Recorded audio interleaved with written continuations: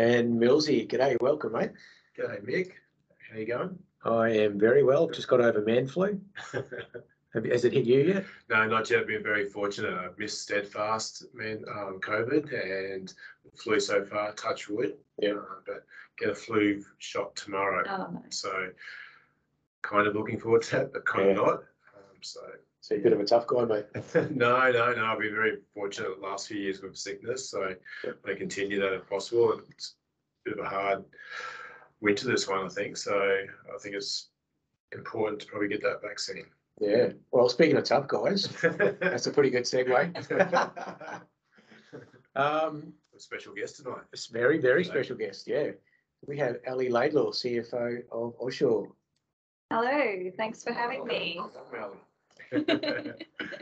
Great to see you. How are you? Yeah, really good, really good. It's fast approaching 30 June and my favourite months, July and August, around the corner. So, yeah. Yeah, so we're lucky to get this because you've got KPMG and... Yeah, they've been in with us for the last 3 weeks doing their planning and interim work. So they're just checking in to see what's changed at Offshore, doing what they call walkthroughs, so looking at our processes and doing some testing. It's been so far so good. Yeah. So they'll go away for a couple of weeks and then come back in July for the main year-end audit. So actually, are we lucky, or are you looking forward to getting a bit of time away from auditors? No, I think I was telling you, like, this is sort of the calm before the storm these next 2 weeks. So it's just after the first initial planning work with KPMG and then just before year end. Yeah, okay. No, it's good. So mental note, if we need to walk over to Ellie's desk, only in the next 2 weeks. Yeah, for sure. Sure. So I guess we've got you on because you've got your finger on the pulse on a lot of things with Offshore, but I guess one thing our reps are pretty interested to hear about is, I guess, market trends in the mergers and acquisition space. Yeah. Well, it's been a consolidating market definitely in Australia for the last, 8 years. I don't think I know a brokerage out there that hasn't gone through some kind of merger or acquisition if they've been around in that time. And I'd say most people in the industry would have experienced, a takeover of some sort. That doesn't look set to change at all. Even with a few rumbles of recession that people are talking about now, I don't see that changing. Having said that, we're facing interest rate rises. People might be a little bit more nervous, a little bit more hesitant about borrowing money. But I still think Steadfast will have an appetite, and that will flow down through to all its subsidiaries as well. Yeah, okay. Yeah. So when you say consolidation, and it has been, can you give any insight to why? Well, I think the main driver is profit. To be honest with you, if you look at the average brokerage that has say $5 million in income, it's going to be able to achieve higher profit margins than the average $1 to $2 million brokerage. And so I think shareholders are looking for that return. Yeah. That's my simple answer. Yeah. Probably we can flesh it out later, but in general, are you seeing more sellers than buyers? I think we are seeing quite a few sellers, like certainly within our network. There's the group of people that have been in the industry for 30, 40 years. They're ready for retirement. A lot of the acquisitions that we've seen recently are definitely driven by succession planning. So people looking to sell out or wind down or pass on to the next sort of generation. So yeah, we're definitely seeing that. Yeah, okay. Yeah. Millsy, you see or hear a lot from the reps, and you mentioned in the last podcast about fatigue. Yeah. That got me thinking. So, what's your gut feel? Question without notice, by the way, on where fatigue sits, or even so you get the changing landscape. Yeah. It's probably a better word for it. That's what I use term for it. So there's more compliance, there's more change of processes, and that's led from what you're saying is fatigue. Are you saying a feeling that there's brokers out there who may not have considered selling? Or Yeah, definitely. I think from my conversations with inside our network, but also outside our network, seasoned ARs have been around for a long, long time. Ones who haven't been around for so long as well. I'm certainly hearing their sort of fatigue with the sort of challenges at the moment in the industry. So everything from insurers, from claims, obviously the cat events, but that just compounded on what we've been experiencing for the last couple of years. Underwriting, just with lack of contact service, getting decisions, insurers pulling away from certain industries. It's just a mighty challenge for everyone at the moment. Yeah. And with all the regulatory changes last year, especially, which just seem to be a month on, certainly ARs are just questioning what do I do next? You know, like it's a 22. I felt is such more challenging year already than 20 and 21. So it's just sort of added on to those layers, but. Yeah, I don't think they've been talking about that so much about succession to me, but I guess it's a question well worth that should be having a chat about with someone in offshore head office. I'll take it a bit further. I certainly, on the flip side, I certainly talked to a lot of young brokers, again, inside our network and outside our network, and a lot of hungry and sort of passionate about what they can do next to grow as well, and what they want to do next in the industry. Yeah, I think that's really important that, you know, the next generation coming through, it's exciting to see that. And it's good that people are hungry and, you know, not shying away from the risk, because it is definitely, you know, a risk, you know, an investment that they might have had to save up for. They might be foregoing deposit on a house to put the money into their business, for example. Are you seeing, are you seeing succession planning? What do you mean by that? Sorry. Are you seeing brokers doing succession planning because you've been involved in quite a lot of M&As? Are you seeing succession planning is happening now? Yeah, definitely. I think it's always on the back of their mind because the value is in the relationship with the clients, and that's obviously held with people. And so if you don't have that succession planning, then your value is going to be reduced, or there's going to be more risks over that when it comes to selling. So definitely something that every brokerage needs to think about. Yeah. Do you find a difference between regional centres and metro centres in respect to officers who, like, their own family members may not want to stay in the industry or go into the industry, plus staffing issues in regional centres as well?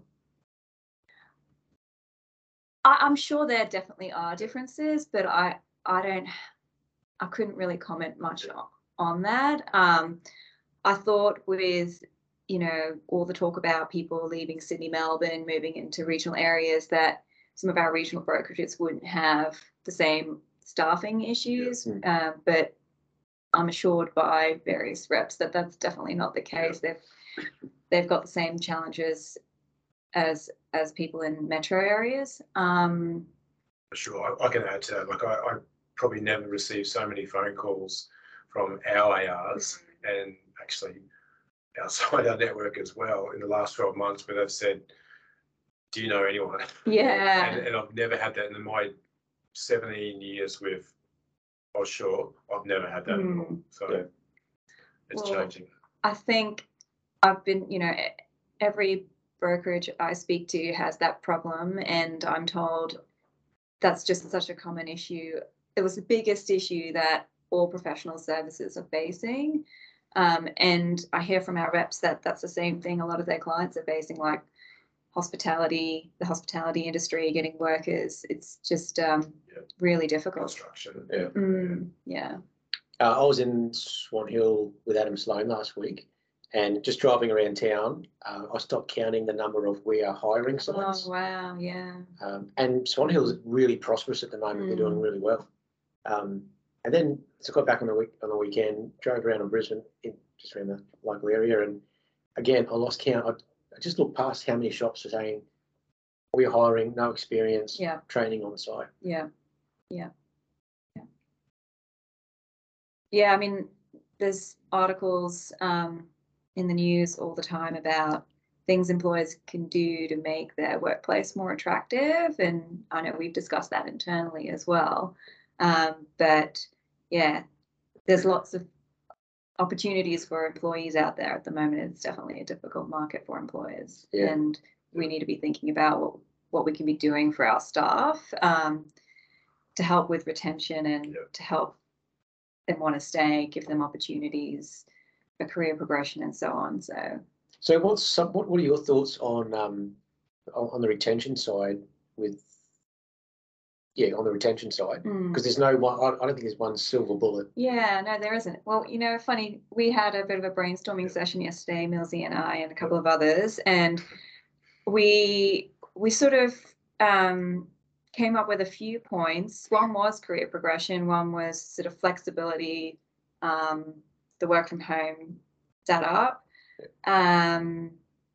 We had sort of communication, connection with management, accountability, collaboration. Those were the sort of things that we discussed. And the thing that I think we've most thought about was career progression, which I think is a real positive story within insurance, because there should be good training pathways for our brokers and opportunities to learn from each other.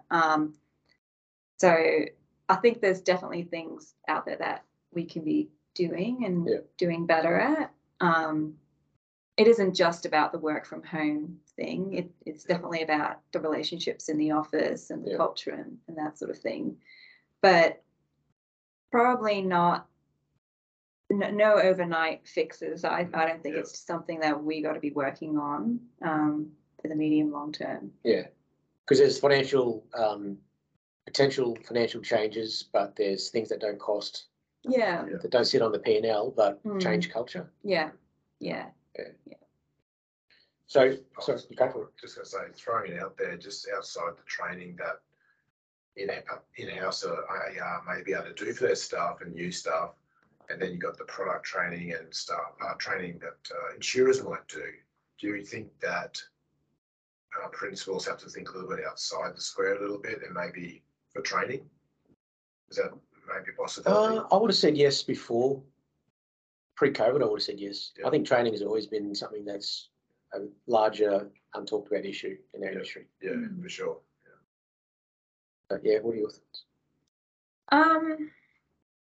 It's a good question. I think, thinking about my team and some of the non-broking areas, I think it is important to give training to add some sort of variety. But I do think it needs to come partly from the individual and whether they're driven and whether they're interested in learning something new. And I think different people will have different priorities in what they're wanting to do, and that's absolutely fine. But I've always been someone that enjoys learning something new, quite happy to try and experiment and teach myself something. I like the idea of investing in staff with training, definitely.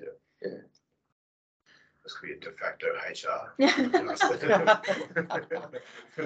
Yeah. Do we need to go back to the M&A bit? Well, here's a curveball question. Hopefully it's not, but so multiples, like when we're having beers with reps, multiples seems to be. So what are we seeing? And it's like, how long is a piece of string? Because small book, large book, good quality book, maybe an underperforming book. That's interesting, because obviously Steadfast has got their sort of top dollar 10 times profit multiple, and that's really on the basis that they're doing a significant acquisition. So they're doing, they're acquiring a very large business that is profitable. They're looking more for the high profit margin businesses rather than like, a low profit margin business that they want to improve on. They're looking for really strong compliance and a strong management team. And with that acquisition, when I say significant, I mean dollar value, but also taking a majority ownership. So that's my understanding of what they're looking at it's interesting because most of what offshore does, we're a much smaller end of the scale within the ARs, and we're generally not looking to take a majority ownership in an AR's business. We found that we get more success when we're partnering with someone, so taking a minority stake, and the local partner is the one responsible for the majority of the operation, certainly the day-to-day, and probably only consult with us for key big business decisions, but otherwise they're sort of free to run the business as they see fit. That's where we've had the most success. So it's sort of the opposite to the big end that Steadfast is looking for. And to be honest, like we're still not really dealing in the sort of 10 times profit area. Our sweet spot's still really looking more at the revenue multiples, and we've had this week deals closing for the fairly standard 2 times revenue multiple. So that's still certainly the offshore space. And talking about that youth succession, like I do worry that the 10 times EBITDA multiple prices a lot of younger people out of the opportunity of acquiring a business. You're going to end up with such a small percentage if you're having to pay 10 times profit. And I've seen really good brokers kind of walk away from that and set up on their own because that is pricing them out. So I'm not sure how far into the future Steadfast has thought about that. But that would be that's my personal opinion on, I don't necessarily think 10 times is good for the industry. Yeah. And that 10 times seems to be a fairly large business in its own right, getting acquired. Yeah. It would be, 3, 4, 5 million profit. Type of business. Yeah. So you got that scale, economies of scale to have that profit. Yeah. So I guess what would you? So say it again. The average EBITDA or expected profit from, say, Steadfast as a shareholder is 33%? Yeah, about that. Yeah. So I remember we went through this project several years ago, just trying to understand where reps were at in terms of their own percentages, and it was quite varied. Some were over 40 and some were below 20. Yeah. So that's one of the first indicators where you're going to sit in terms of a multiple as well.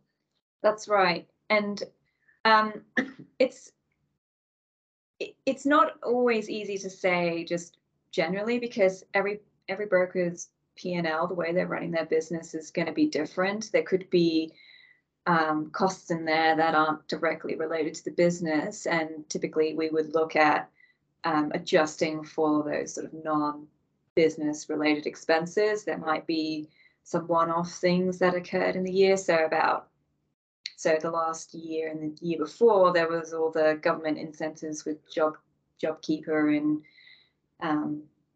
the other COVID-related incentives that, that's just a one-off thing. So those would get adjusted out. So what we're trying to look for is what they call like the ongoing or the maintainable earnings of the business, and that's what we would apply the multiplier on. So whilst you might be less than 20% 1 year, after adjustments, that might look different. I was going to ask, like, from an offshore point of view, how's it work if someone wanted to potentially sell a portfolio? Would we normally just look in-house first? Is that how it sort of works? Yeah, we definitely try and keep things in-house. Like, I think the advantages of that is you're going to know the other party better, so from a buyer and a seller perspective, and so I think that is really reassuring. And offshore being involved as well, like we all know a bit about the history of the book and the people and the staff and that sort of thing. So I think it works well from a negotiation perspective. It's typically a really friendly sale, and only occasionally would we get external lawyers involved to draft the contracts, which is I think, a time and cost saving. So yeah, we definitely like to look at, to help, offshore reps find other offshore reps to buy and sell to. Yeah, we had a meeting yesterday, and I think you and Troy were talking about, offshore's DNA with M&As. So that's, I might have been listening to it wrong, but was it like over 50 or? Oh, so yeah, how many acquisitions have we done in the last sort of 5 to 10 years? Yeah, it could well be that, if you count all the small portfolio acquisitions we've done. To be honest, I haven't counted. I reckon I can say at least 20 that I've been involved in, but then there would be others within the network. Yeah. If you ever talk in your sleep, you Yeah.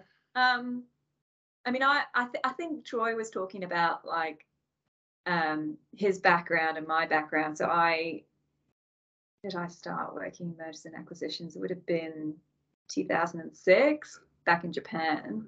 I was working for EY and PwC then, and then when I moved to Australia, I started with the Steadfast M&A team when they were getting ready for their IPO. So, like, I don't want to call myself an expert, because I was just saying to John that whilst I've advised on a lot of M&A projects, I've never actually been involved in one from the other side.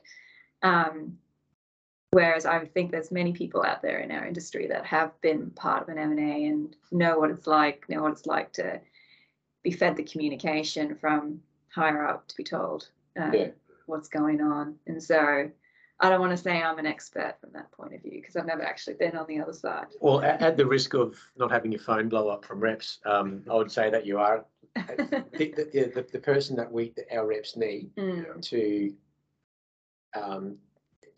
have an informal chat to a formal chat, to help from budgeting to contracts. Yeah, absolutely. Yeah. So from the transaction point of view, definitely, where to get started, how to start planning, because it makes sense to start looking at your business structure 1 to 2 years out from when you're thinking of selling, because you want to tidy up what's in the company. You want to get rid of the personal things that might be going on in there. You might want to put in place proper employment contracts if you haven't got those with your staff, because, as we were saying before, it's the relationships that are really important, and really the only thing that you are protected by when it comes to your employees and their relationships are the restraints and employment agreements, in a way. And a quality restraint.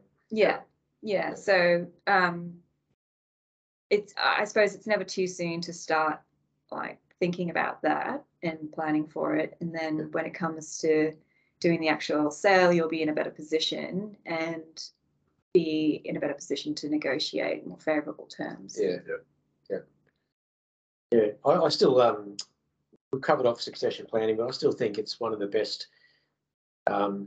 defences a business can have, as well as identify a key staff, one or two, and bring them along, on the journey as well. And it can be small increments, can be funded however is suitable for both parties, offshore included, because we're in a lot of JVs. But restraints are super important, a quality restraint. And I used to think a restraint's restraint, but it's definitely not. But then also how your business is only as good as the check that you're going to get paid for it. In terms of cashing out, it just makes sense to have some key people in the business when you're in that retirement succession phase. And looking after the key people as well.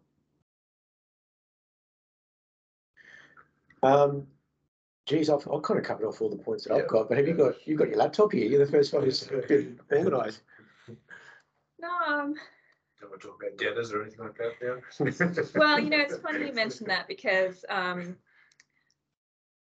I like to think of debtors as an operational issue. Like, I know finance, we like to collect money, and that means we get to pay everybody.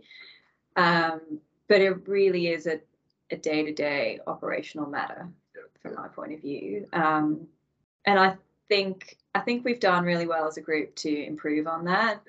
KPMG were a bit of an initiator in us going, okay, we've really got to address this. And that was partly because they were looking at our processes and they didn't fit the very rigid regulations, which there's really no room to make any kind of adjustments to the process. And I'm hopeful that this year we've ticked the boxes for them. And that's actually not anything that my team have done. It's really Craig and Alison and our compliance team. Yeah. So. Yeah, AR's have done so well, Yeah. especially during COVID. Yeah. Fantastic. Yeah, definitely. Yeah. Yeah.